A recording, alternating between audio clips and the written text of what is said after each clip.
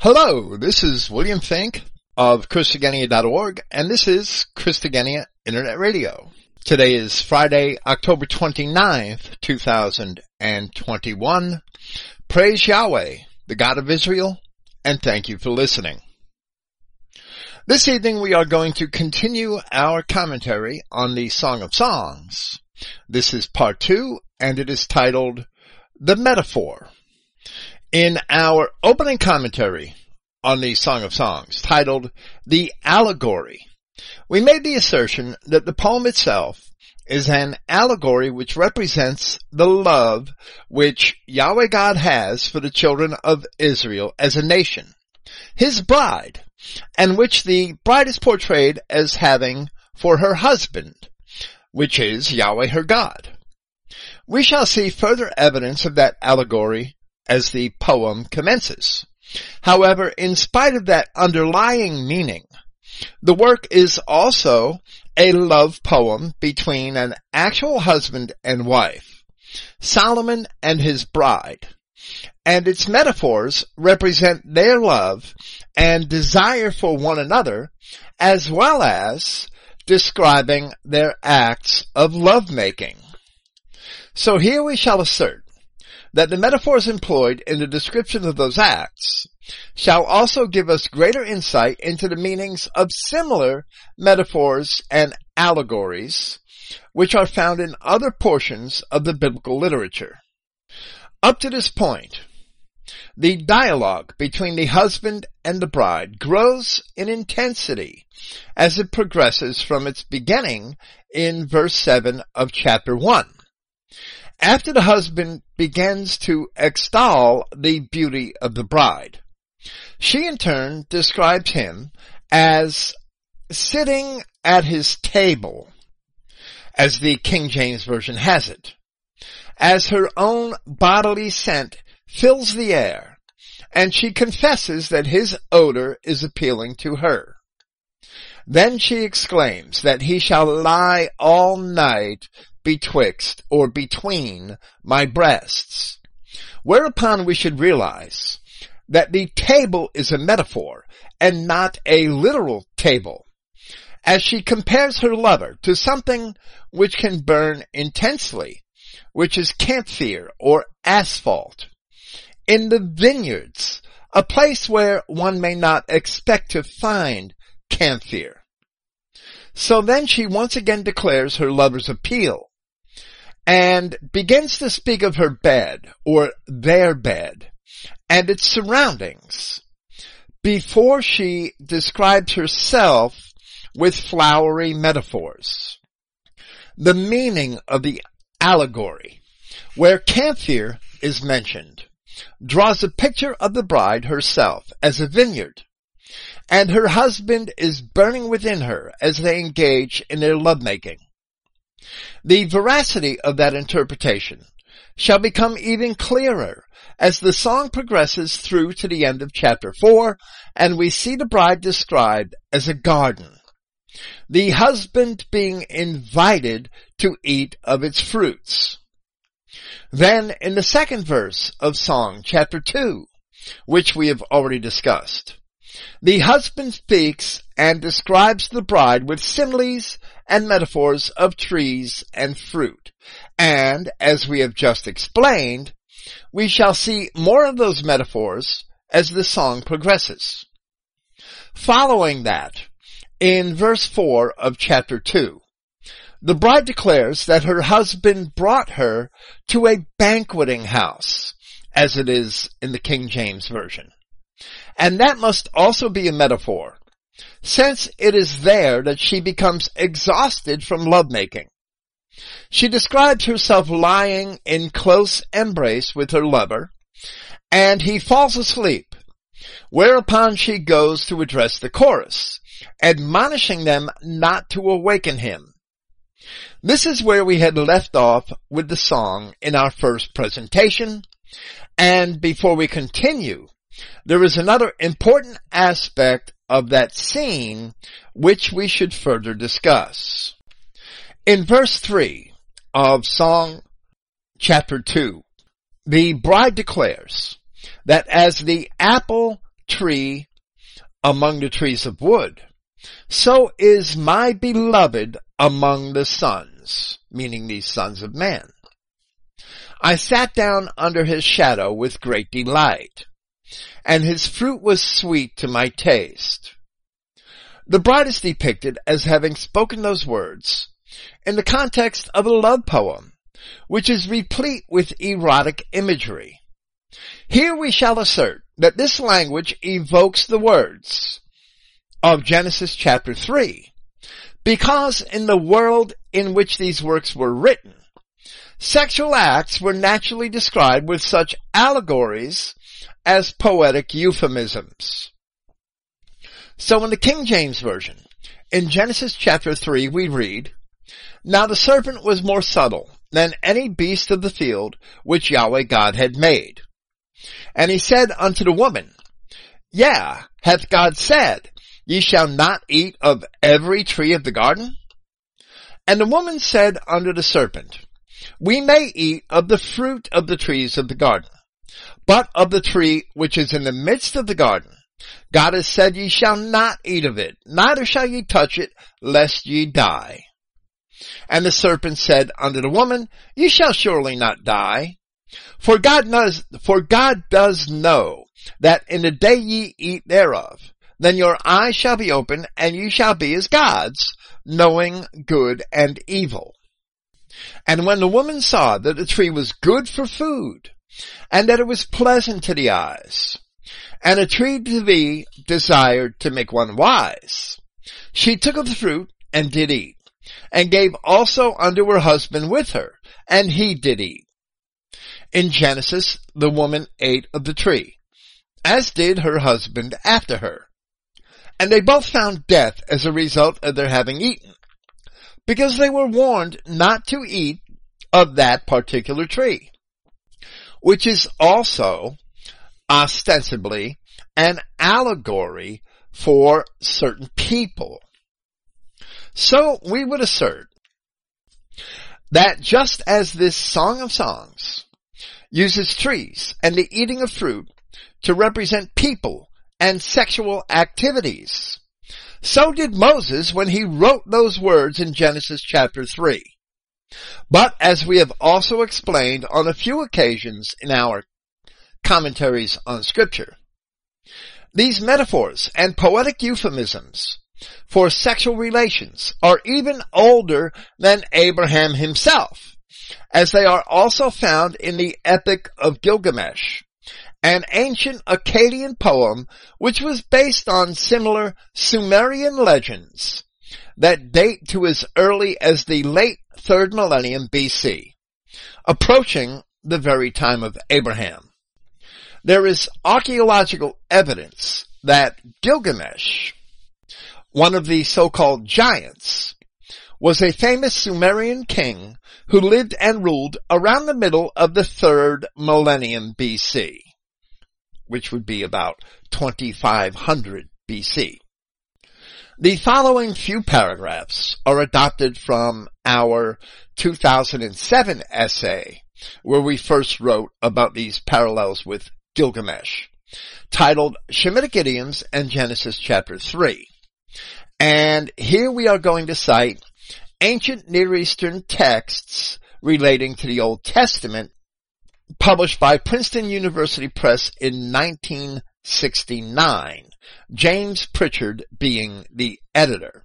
We will simply refer to that as A-N-E-T. A-N-E-T. The title character, Gilgamesh, was said to have been formed by the gods, and to be 2/3 a god and 1/3 human. We'll find that in A-N-E-T on page 73.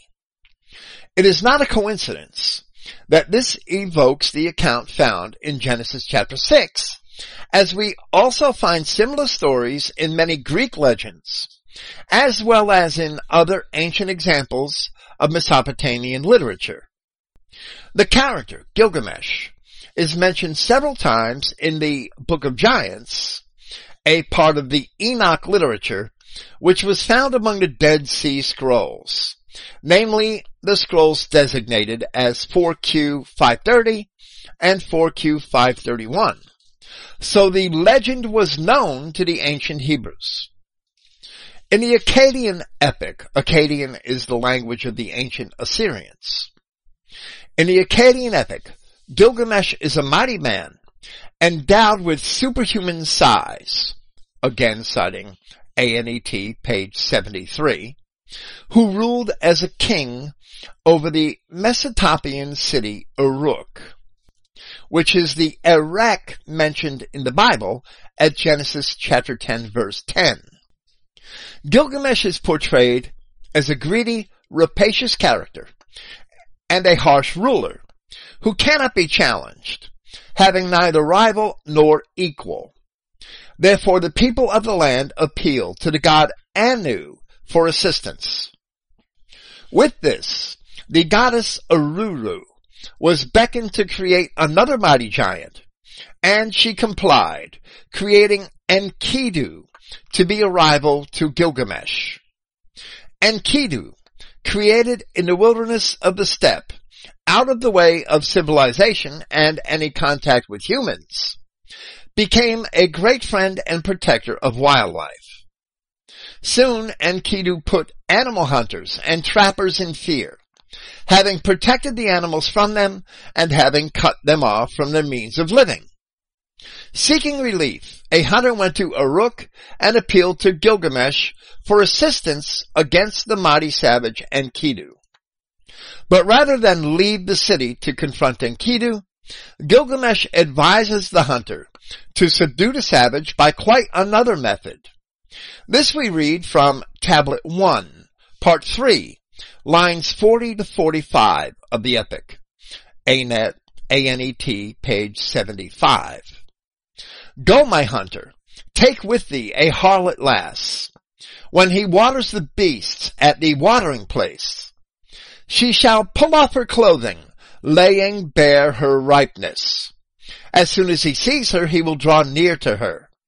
Reject him will his beasts that grew up on his steppe. The steppe being a grasslands. The hunter does as Gilgamesh instructs him to do, and by carrying out the plot he is quite successful. From Part 4, lines 16 through 39 of the same tablet, found in Ancient Near Eastern Texts, page 75, the lass freed her breasts, bared her bosom, and he possessed her ripeness. She was not bashful, as she welcomed his ardor. She laid aside her cloth, and he rested upon her. She treated him, the savage, to a woman's task, as his love was drawn unto her. For 6 days and 7 nights, Enkidu comes forth, mating with the lass. Twice here, we see the harlot's nakedness described as her ripeness, as a piece of fruit, associated with an act of lovemaking. Some other translations of this epic translate the word for ripeness as sex, thereby losing the idiom.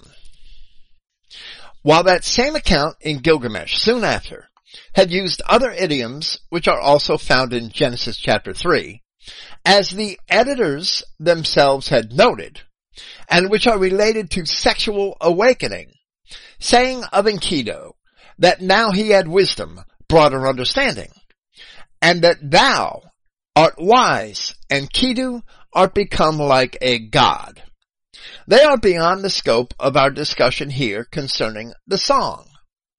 What is important is to realize that these descriptions in Gilgamesh and the similar and more comprehensive language here in the song, as well as the similar language in Genesis chapter 3, are all metaphors with fruit and trees being used as euphemisms for sexual relations.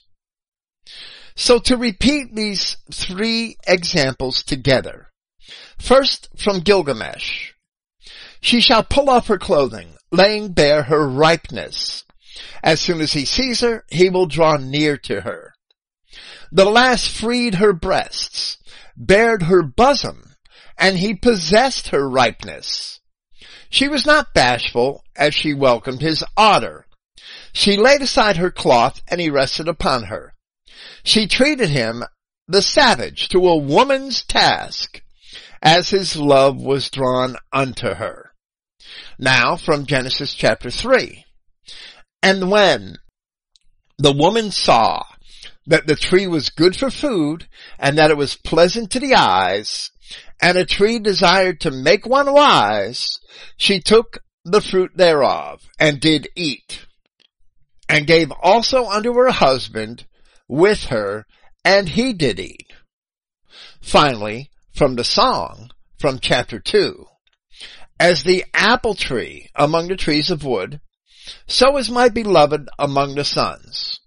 I sat down under his shadow with great delight, and his fruit was sweet to my taste.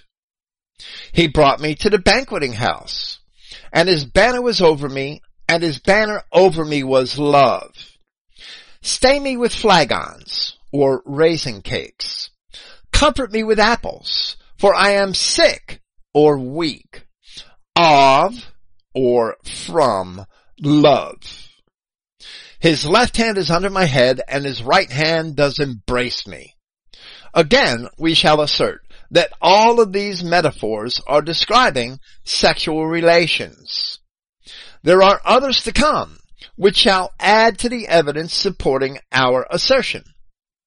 Eve saw that the tree was good for food, and that it was pleasant to the eyes, and she took of the fruit thereof and did eat.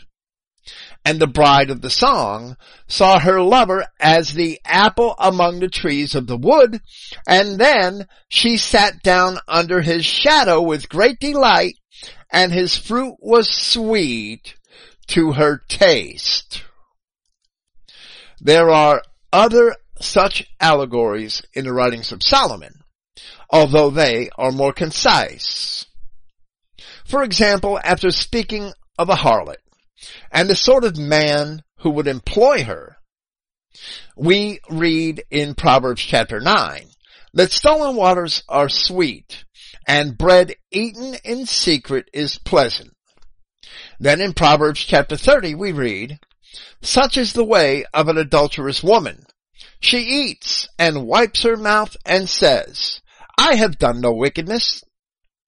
But here in the song, the allegories are much more developed, and the parallels with Genesis chapter 3 are unmistakable and plausibly undeniable.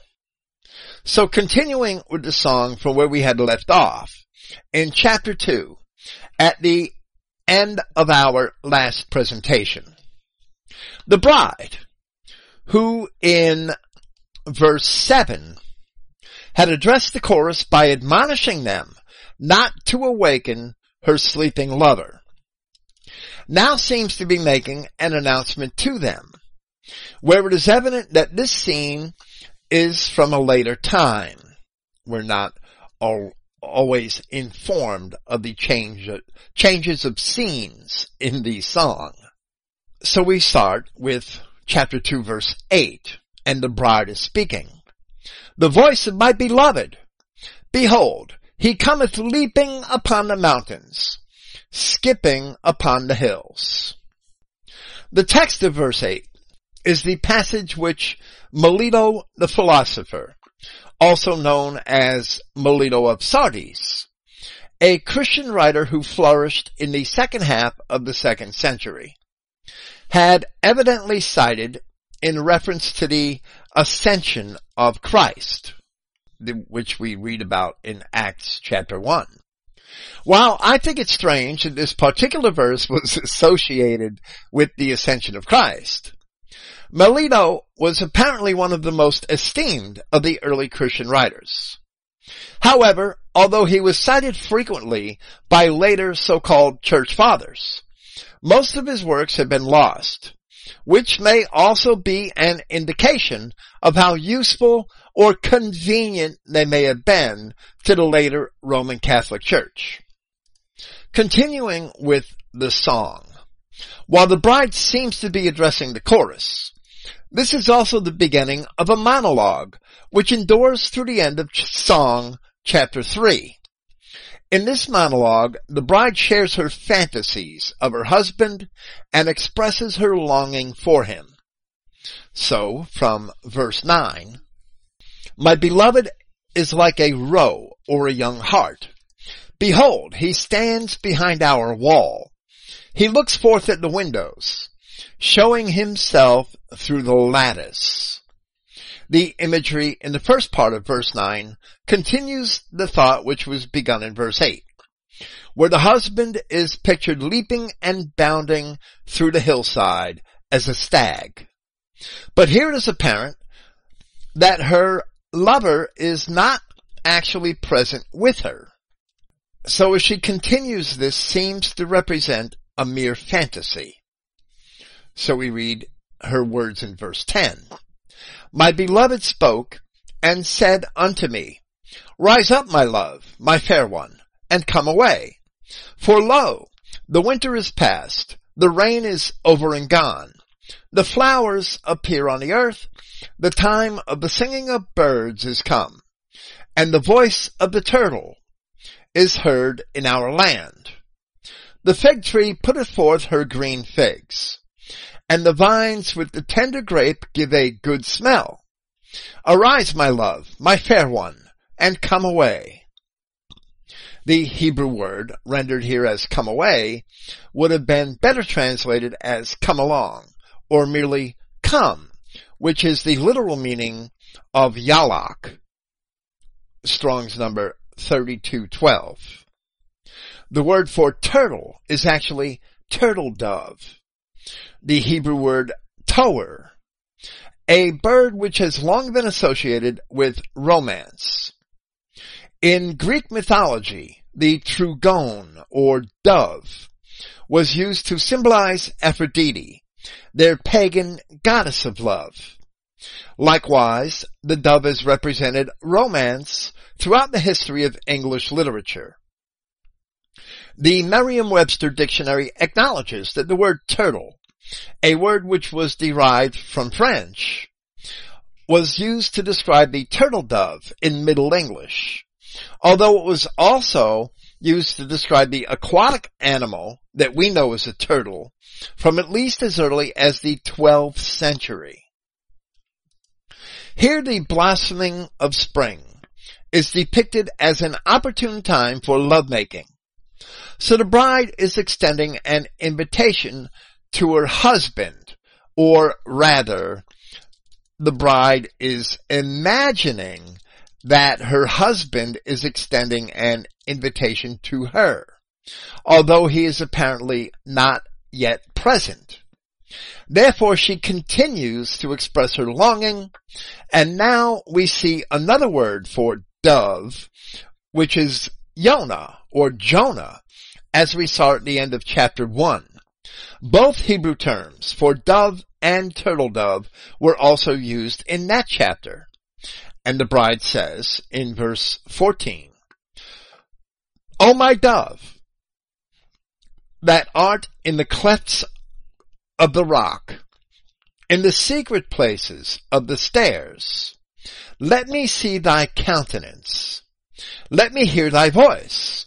For sweet is thy voice, and thy countenance is comely.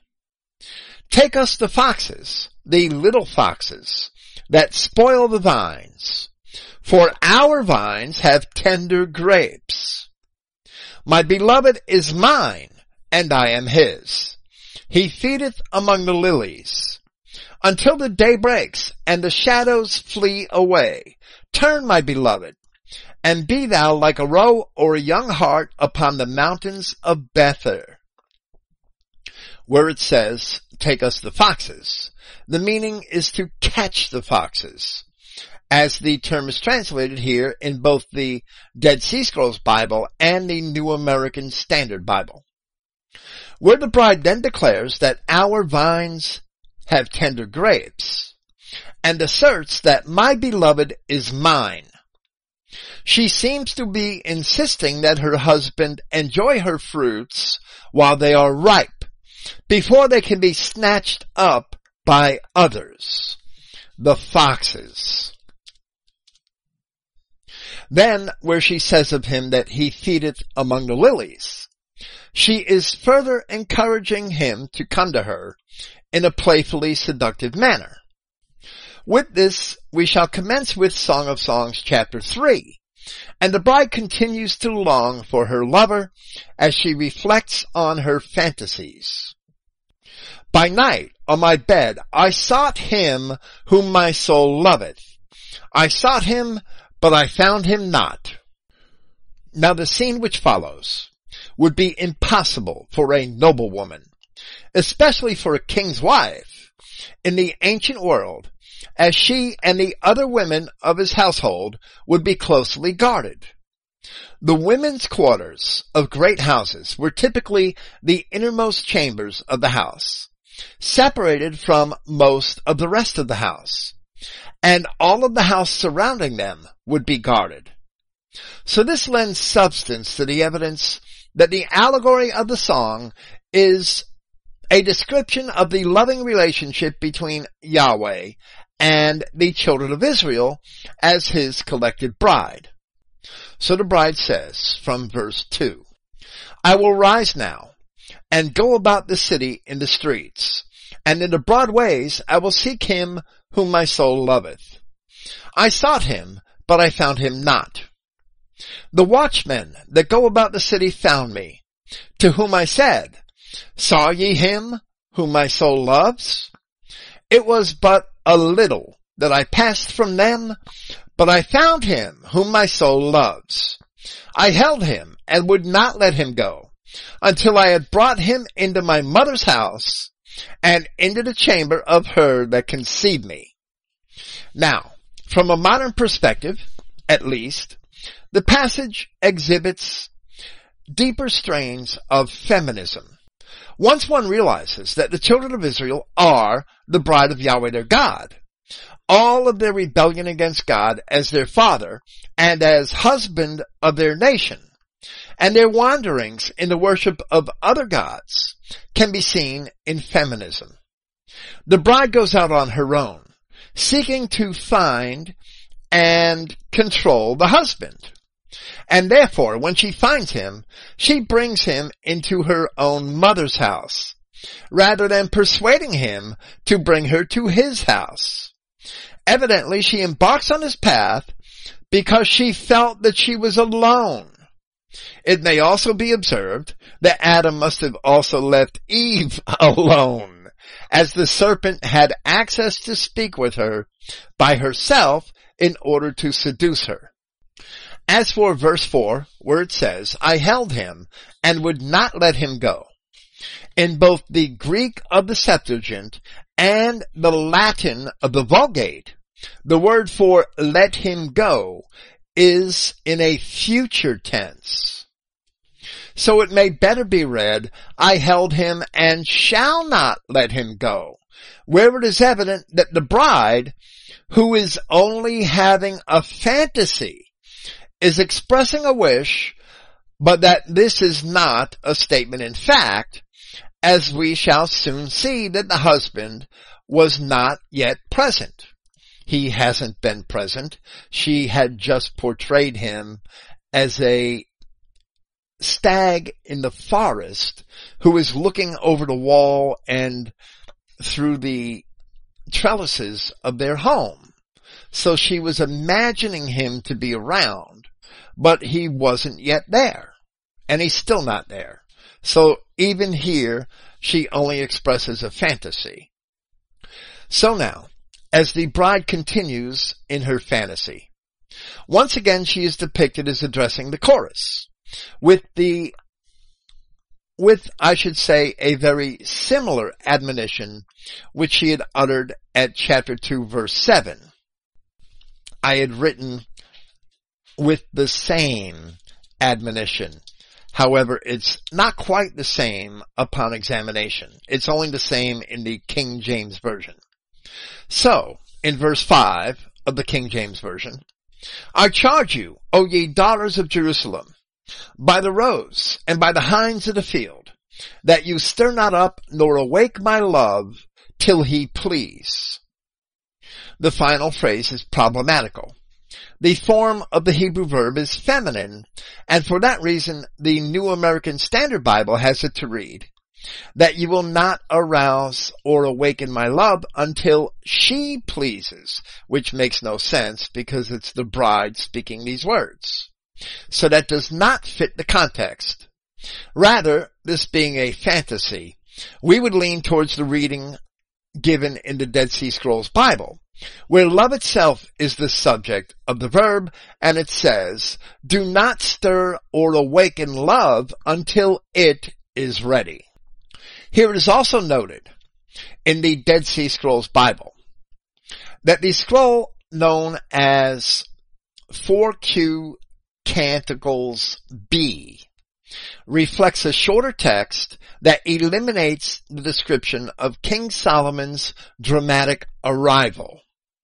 Then it attests that the longer text, which is what we have here, which is found in the Masoretic text and the Septuagint, also appears in 4Q Canticles B, or A, and 4Q Canticles C. So it's 4Q Canticles B that does not have these following couple of verses.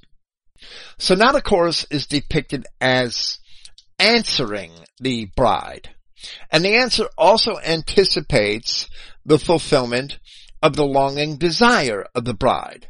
So the chorus says, and we're in chapter 3, verse 6, who is this that comes out of the wilderness like pillars of smoke, perfumed with myrrh and frankincense, with all the powders of the merchant?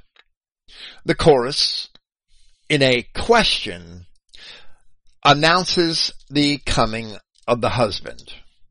Myrrh and frankincense were valuable ointments, but they were not native to Palestine and had to be purchased from other countries, most notably from Arabia.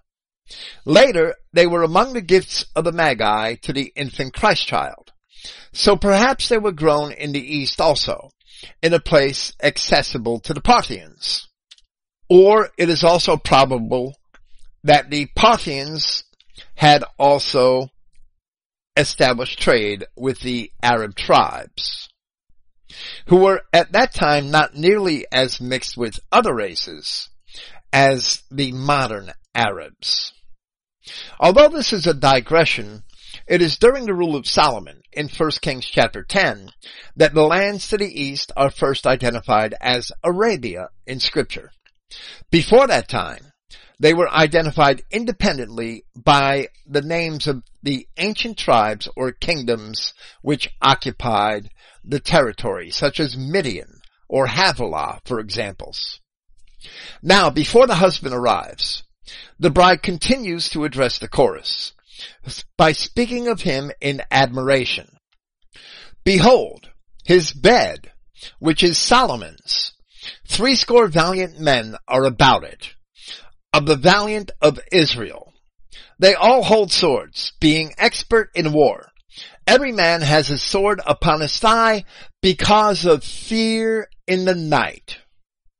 And in this passage, the bride's own words show that the scene in the earlier verses in this chapter, where she said that she went out wandering the markets at night in search of her lover, is indeed implausible, and therefore we should not take them literally. It should also be understood that here, where she describes 60 valiant warriors around Solomon's bed, she does not mean that they are in his bedroom standing around the bed itself, but rather that they are stationed as guards around Solomon wherever he sleeps. Here, in this context, it is not a reference to his bed in his home, but rather to the coach in which he is traveling. Therefore, the Dead Sea Scrolls Bible translates the clause to say, look, it is Solomon's traveling couch. surrounded by 60 of Israel's most mighty men. That word for traveling couch is the Hebrew word aperion, Strong's number 668, which is a chariot, but which has also been interpreted as a sedan or a palanquin, which is typically a sort of covered chariot for a passenger. The bride continues addressing the chorus with her description of the approaching husband. King Solomon made himself a chariot of the wood of Lebanon. He made the pillars thereof of silver, the bottom thereof of gold, the covering of it of purple, and the midst thereof being paved with love for the daughters of Jerusalem. And we would have translated that word chariot probably as palanquin, and have people look it up, as it is in the Dead Sea Scrolls Bible, and as I had to look it up. Now the bride addresses the chorus once more. In verse 11, "Go forth, ye daughters of Zion, and behold King Solomon with the crown wherewith his mother crowned him in the day of his espousals, and in the day of the gladness of his heart." Of course, Solomon's mother did not crown him as king, but in ancient times people were crowned or wreathed for various purposes. Here perhaps some ancient custom is revealed, where a mother would crown a son at his wedding celebration. So the Dead Sea Scrolls Bible renders the verse to read, in part, "Gaze on King Solomon, wearing the crown with which his mother crowned him on his wedding day, on the day of his heart's happiness." Perhaps the bride was expressing a wish that Solomon did indeed have her in his heart and on his mind, for which reason he is described as wearing that crown as he approached. Now, as we commence with Song of Songs chapter 4, Solomon himself is the speaker. "Behold, thou art fair, my love. Behold, thou art fair. Thou hast dove's eyes within thy locks. Thy hair is as a flock of goats that appear from Mount Gilead." The word for locks is tsama, and it means veil. It shouldn't be locks. That's happened several times in the Song of Songs here. It is probably describing a literal veil and not the hair as a veil, since hair is mentioned immediately after, where it is described as a flock of goats. That reference seems to be a reference to the abundance and texture of her hair, and not to any particular color. So the husband continues, "Thy teeth are like a flock of sheep that are even shorn, which came up from the washing, whereof every one bare twins, and none is barren among them." I actually wanted to look at Melissa's teeth, and she thought I was nuts when I was trying to figure out what this passage could possibly mean yesterday as I was writing this portion of this presentation. The compliment reflects upon the whiteness of her teeth. So where we see similes comparing things to wool elsewhere in Scripture, we should interpret wool as being a symbol for whiteness. This is also apparent in a comparison of the phrases white as snow and to be as wool in Isaiah chapter 1 verse 18, and also in Ezekiel 27:18, Daniel chapter 7 verse 9, and Revelation chapter 1 verse 14, where there is a reference to Christ himself having hair as white as wool.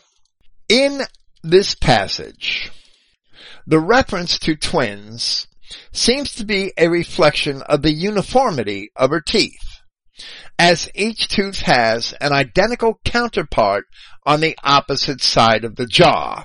And I should give Melissa credit for figuring that out. None are barren, or as the Dead Sea Scrolls Bible has it, not one among them has lost its young, so therefore none of her teeth are missing.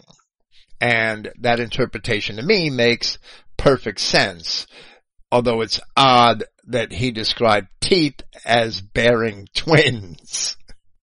So the husband continues, and he says, "Thy lips are like a thread of scarlet, and thy speech is comely. Thy temples are like a piece of pomegranate within thy locks." Again, the word translated as locks is actually a veil. Pomegranate is a reddish-colored fruit, which in ancient times was commonly found throughout the Mediterranean basin. Describing the temples of the bride, it is a reference to the ruddiness of her skin. However, rather than temples, the Septuagint Greek and the Latin Vulgate each have a word for cheeks, where such ruddiness is typically more apparent. Later, in Song chapter 7, the husband describes the belly of his bride to be like a heap of wheat set about with lilies. And both of those metaphors can also describe the whiteness of something. At this point, there is a note in the Dead Sea Scrolls Bible that the scroll designated 4Q Canticles B is wanting verses 4 through 7 of this chapter. While it offers two possible reasons, it informs us, which I won't go into here, it informs us that the text is found in 4Q Canticles A, as well as in both the Septuagint and the Masoretic text. The husband says, "Thy neck is like the Tower of David, builded for an armory, whereon there hang 1,000 bucklers, all shields of mighty men."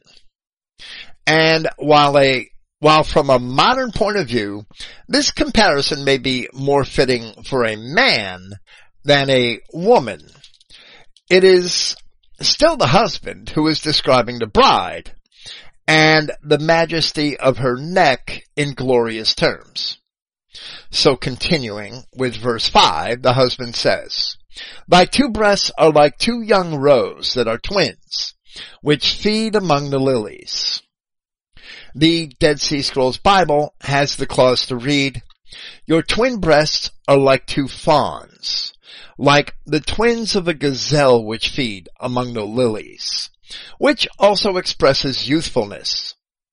Perhaps the vivacity of the breasts of the bride is being described, rather than merely their appearance. We would hope they didn't actually look like gazelles.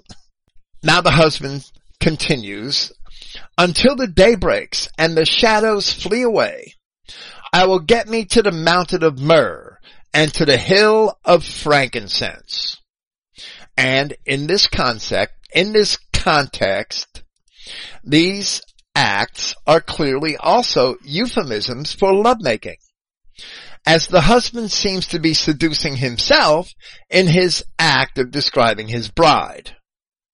Now the husband attests to how pleased he is with his bride. "Thou art all fair, my love, there is no spot in thee." So in the eyes of the husband, the bride is perfect. The same is true of Israel in the eyes of Yahweh, in spite of her sins, as Yahweh intends to perfect her. So we read in Isaiah chapter 42, "Who is blind but my servant, or deaf as my messenger that I sent? Who is blind as he that is perfect, and blind as Yahweh's servant?" As it is noted in the Dead Sea Scrolls Bible.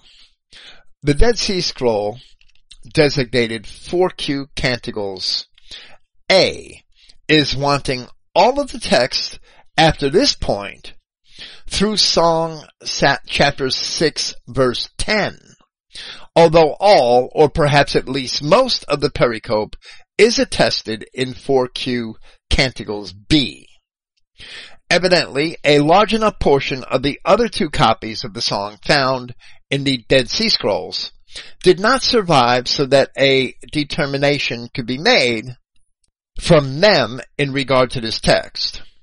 In the introduction to that volume, the Dead Sea Scrolls Bible, it was proposed that the pericope may have been missing on account of its erotic nature.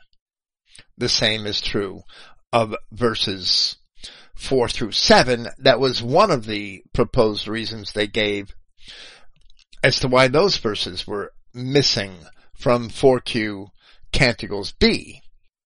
But it's unlikely if 4Q Canticles B has this portion, which is much more erotic.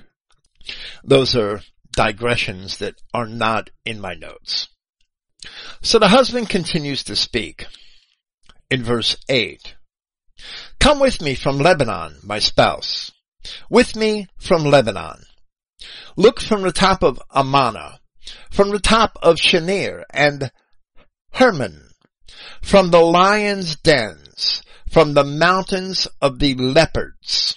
Now, leopards might seem out of place here, but we will see that that is not so. They are not out of place here. While Amana is not mentioned elsewhere in Scripture, it is a mountain in the anti-Lebanon mountains, which are a range that runs for 93 miles, situated further east, but parallel to the Lebanon mountains. So there is a great valley between them. The Lebanon mountains are about 110 miles in length. They're a little longer and a little wider than the anti-Lebanon mountains. Shenir and Hermon are also in the anti-Lebanon mountain range. The distinction in the names distinguishing the two ranges dates to the Hellenistic period.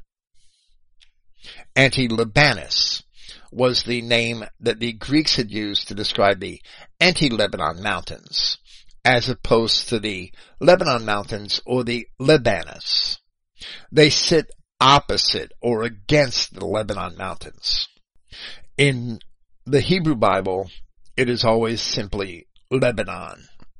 There is no distinction made between the two distinct ranges. They are all Lebanon. That leopards had at one time ranged in Palestine is evident in the archaeology of Catalhoyuk, a site in south-central Anatolia, not far from what was once Iconium in Lycaonia, where ancient leopard motifs had been found painted on the walls of buildings that were buried underground. One notable book on discoveries at the site was titled The Leopard's Tale by Ian Hodder, Hodder, an archaeologist who led excavations of the site. Although I am skeptical of at least some of his conclusions, which are not particularly related to hard archaeological data, the book is quite revealing in what had been discovered or actually dug out of the ground at Catalhoyuk. Now the husband states in verse 9, Thou hast ravished my heart, my sister, my spouse. Thou hast ravished my heart with one of thine eyes, with one chain of thy neck. And here Solomon considers his bride to be both his sister and his spouse, although she was evidently an Egyptian and not even an Israelitess. As we have discussed in relation to certain passages in chapter 1 of the song, and also the circumstances of Solomon's life, where he was said to have taken an Egyptian princess as his wife as soon as he was made king. The bride is described in that manner several times here and in chapter 5 as both his sister and his spouse.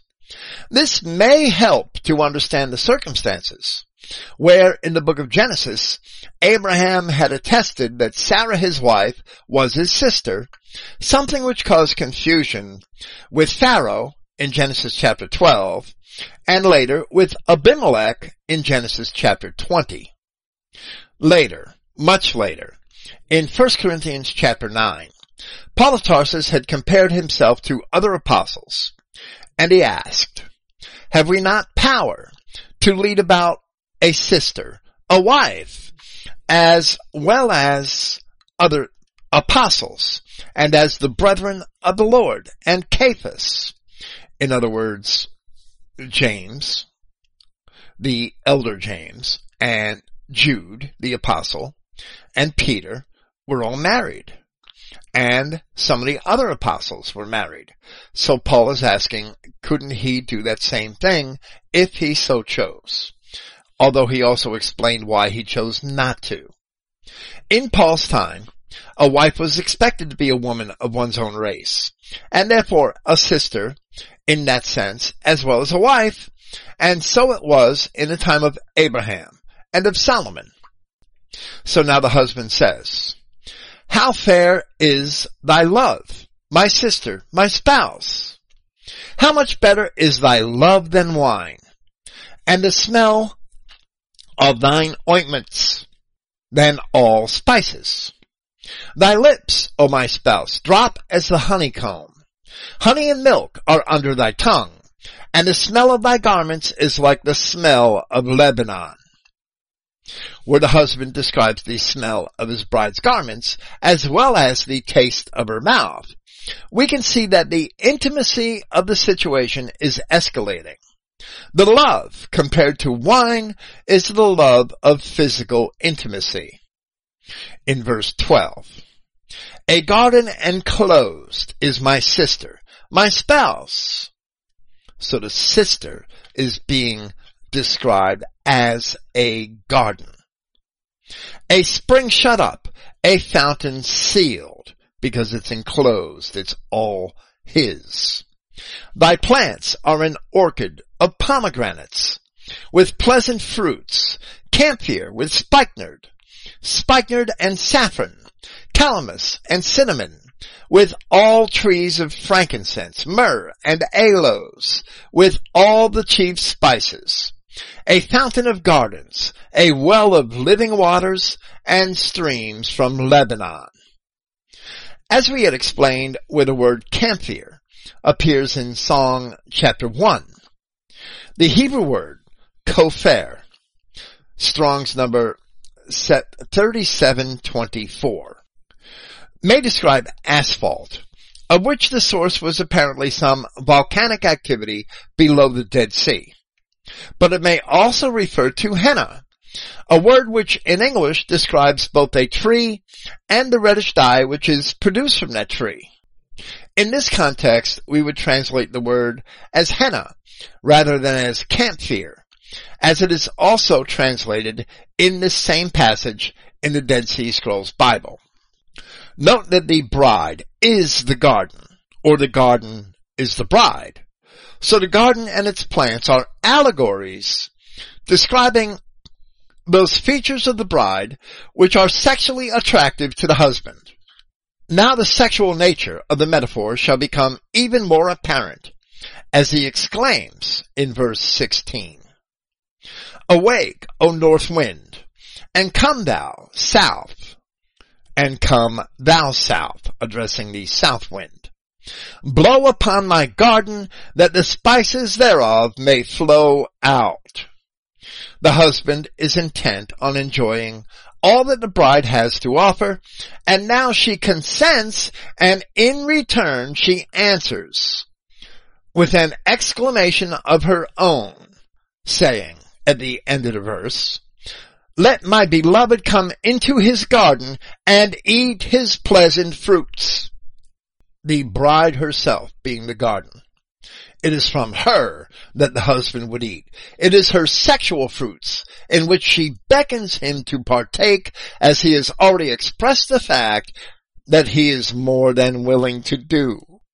In their last scene of lovemaking, here in the song, the bride had said in reference to the husband in chapter 2, "As the apple tree among the trees of wood, so is my beloved among the sons," the sons of men, or the young men. "I sat down under his shadow with great delight, and his fruit was sweet to my taste." In Genesis chapter 3, where Eve is deceived by the serpent, when the woman saw that the tree was good for food, and that it was pleasant to the eyes, and the tree desired to make one wise, she took of the fruit thereof, and did eat, and gave also unto her husband with her, and he did eat. So here we see, a garden enclosed is my sister, my spouse. And the spouse declares, "Let my beloved come into his garden and eat his pleasant fruits." Here, in a simple love poem, written just a few centuries after the time of Moses, Solomon has resolved for us the meanings of these metaphors, these biblical metaphors, that we may better understand them all. Now here, in a legitimate marriage, and without shame, the bride offers her fruit to her husband. Then, in the opening verse of chapter 5, the husband professes that he did eat, and that he ate and he drank to his full satisfaction. This concludes our commentary on the Song of Songs of Solomon through chapter 4.